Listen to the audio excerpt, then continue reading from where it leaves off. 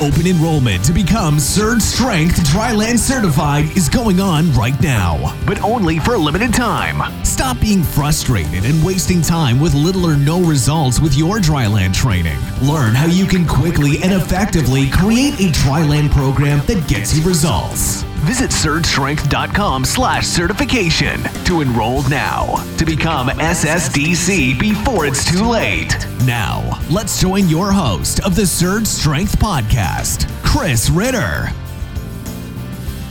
Welcome, everyone, to another episode of the Surge Strength Podcast. Hope you're doing well. All right, less than 2 full days. By the time you're listening, this is probably about a day and a half left for you to join all the other coaches and swimmers that have already taken the step. They've made an investment in themselves. They've made a commitment to increase their dryland knowledge and confidence by enrolling to become SSDC, Surge Strength Dryland Certified. You can do that by clicking on the link in the show notes, surgestrength.com/certification.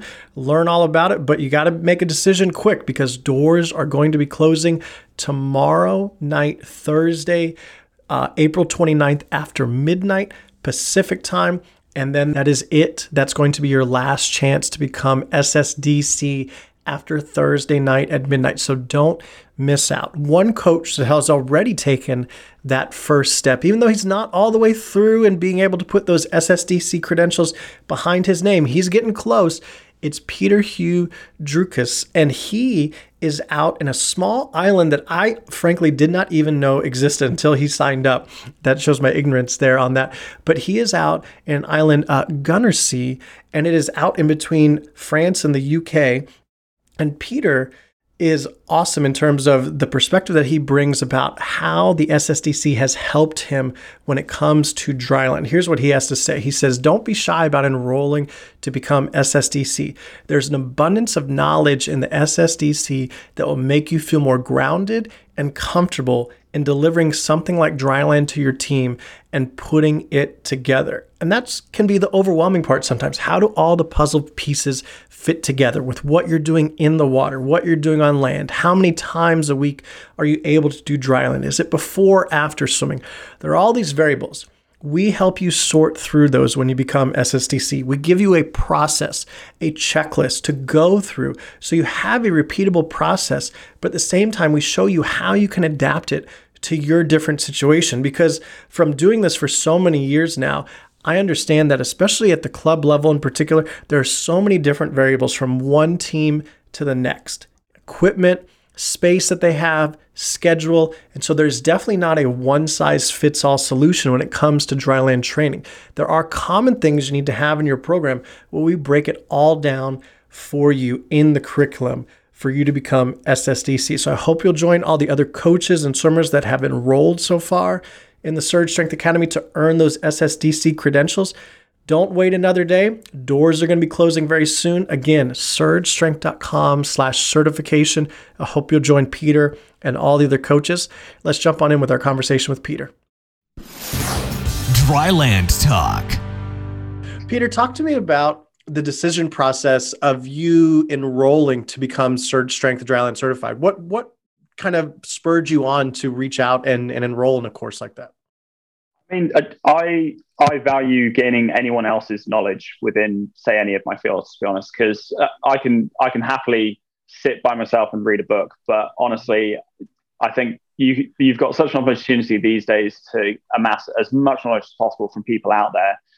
Your course, I just happened to last lockdown come across your website.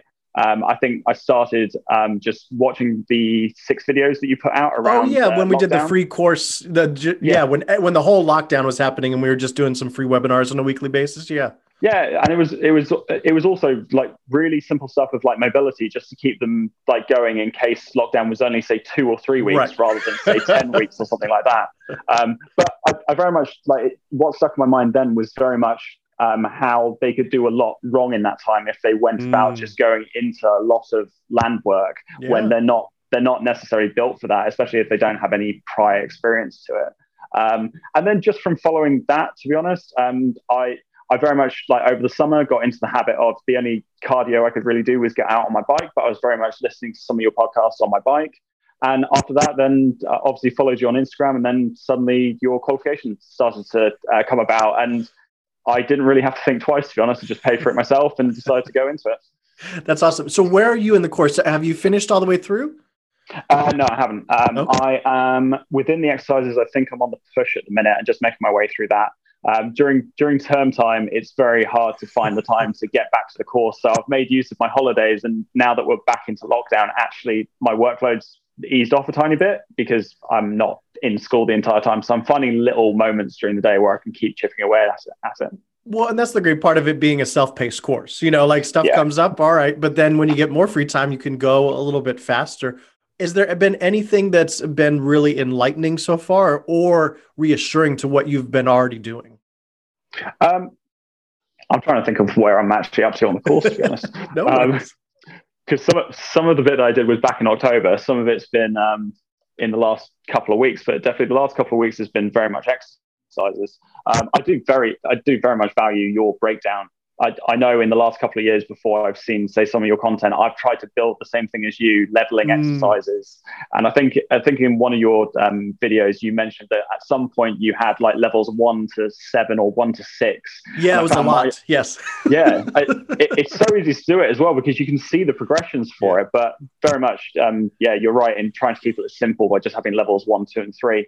I can't think of anything that's jogging my mind at the minute.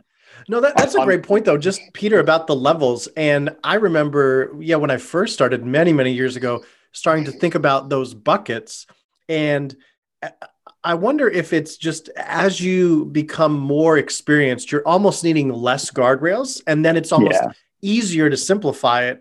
And I can understand how newer beginners, they want more levels. But I feel like as a coach, some of the best sessions I've done, I remembered is I didn't have an overly complicated plan to follow, because when that happens, now I'm looking at the plan the whole time, right? And I'm not scanning the room. I'm not being able to coach and work on cues.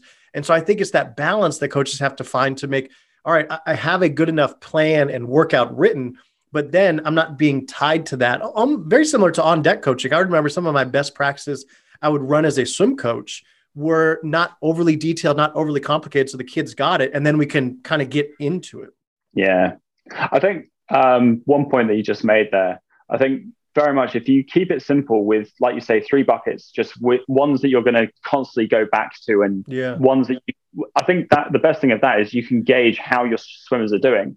Because if you start to have 7 different exercises of progressions to say one thing, and you keep swapping it every week, every session, how can you actually gauge whether they're actually doing it correctly? Yeah. The technique could be good on the first day, but then it's made too complicated. Then you make it even more complicated, and suddenly the technique's gone. So really making it as simple as possible and gauging their technique and their competency of it from that point is probably the simplest thing you can do. Yeah, that touches on something that I've really been thinking about actively and trying to figure out a way to better quantify or assess results in dryland. How do you do that right now with your program? I mean, specifically right now, I don't, because we're locked down. If it were full season, normal season, which is now like a year and a half ago, trying to think back to it. But honestly, I think it's just actually communicating with the swimmers and seeing how they're feeling in certain situations. I think overall, if they're not getting injured, and maybe the coach has said that they're starting to look stronger in the water, then I'm kind of happy with that. I don't have anything physical in terms of testing them that way, although I do like your plank test of 2.5 minutes. Because that's a tough one. With no disrespect to my club, they are terrible at it. Can anybody pass it yet, Peter? I can. I remember, sometimes the first time I show a group that, and they're like, okay, when I get to the minute or minute and a half mark, they're thinking, oh, okay. But then when we get it hasn't even started yet. You got to get to 2.5 minutes. And I think that's really a good defining line, because you think about if you can only narrow it down to just a few things you want to get out of dryland, the core strength and connection has to be near the top.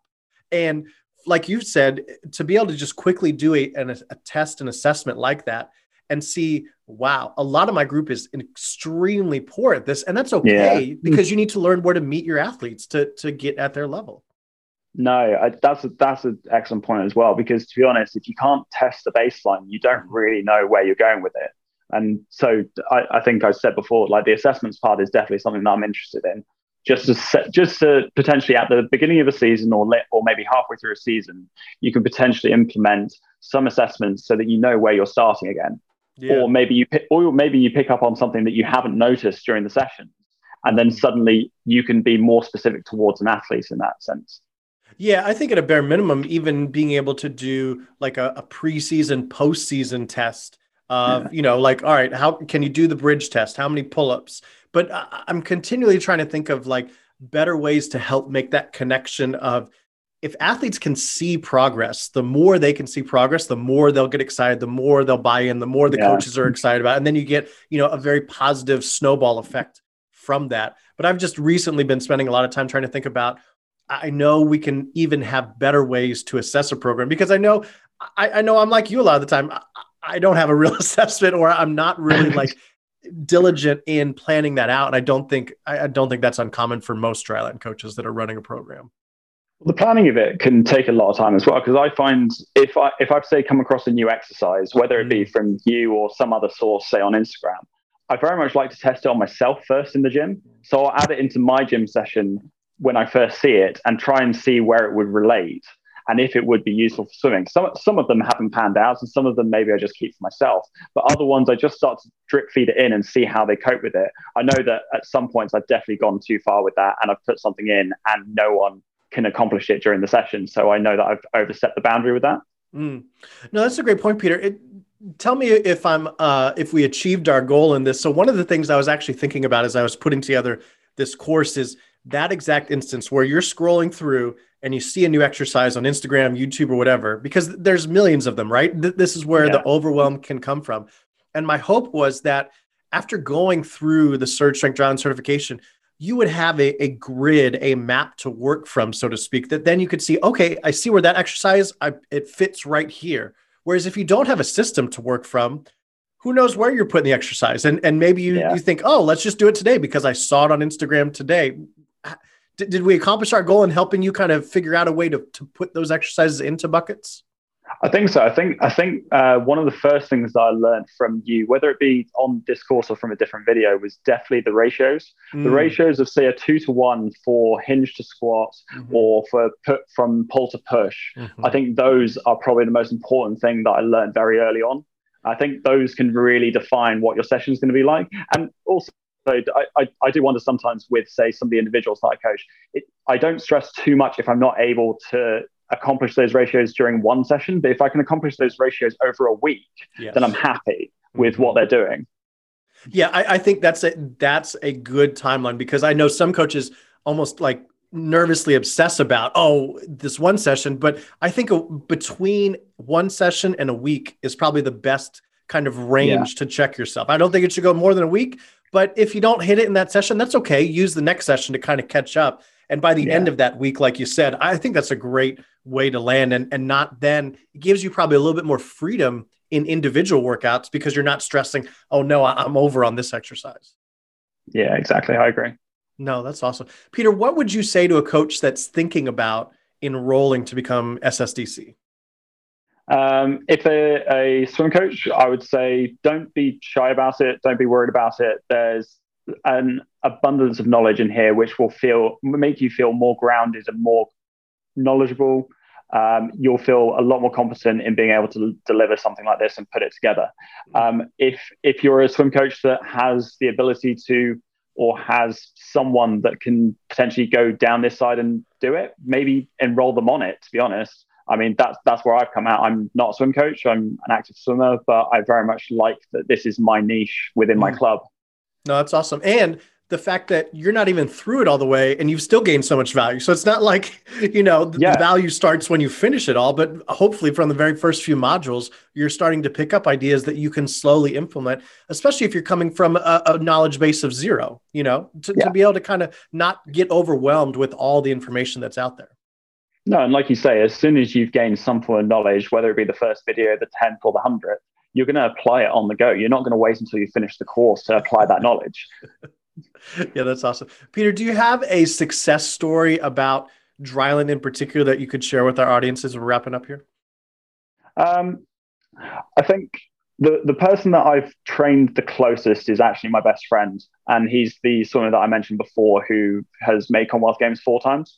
So I've been training him individually since I qualified, and to be honest, to see his not just his progression, but his longevity in sport. So he's 33, going to be 33 next week, I think. And so the best formula that we put in place for him was in his run up to the last Commonwealth Games, where he was setting lifetime bests at the age of 30 and was very close to making the 50 back final as well. Oh, wow. So that's probably as his best friend, I'm proud of him anyway, but that's probably my proudest in terms of the amount of work that him and I put into his program and setting everything out carefully and constantly having that dialogue back and forth. I think that's probably the proudest one I am, but then I'm slightly biased towards my best friend as well. I really think dryland is one of the bigger secret ingredients in the longevity of the sport. Not only in terms of keeping injuries at bay, but keeping the muscles in a function as the athlete ages, to be able to not only produce the force, but then also recover between sessions too. Yeah. Oh, that's awesome. Peter, any other closing thoughts as we wrap the podcast up here?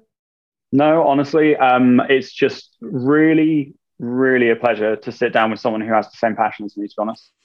That's awesome. That's what we're trying to do with this podcast. Connect dryland enthusiasts, whether you're starting from zero, whether you're all the way, PhD level. So Peter, thanks for joining us. And we'll check back in when the season starts up, whenever that is, competition, and we'll hear how your swimmers are doing. Brilliant. Thanks very much, Chris. Open enrollment to become Surge Strength Dryland Certified is going on right now. Don't miss out, because this is only for a limited time. Learn more about becoming SSDC at surgestrength.com/certification and join hundreds of coaches and swimmers from dozens of countries around the world that are making a commitment to having dryland become a true strength of their program.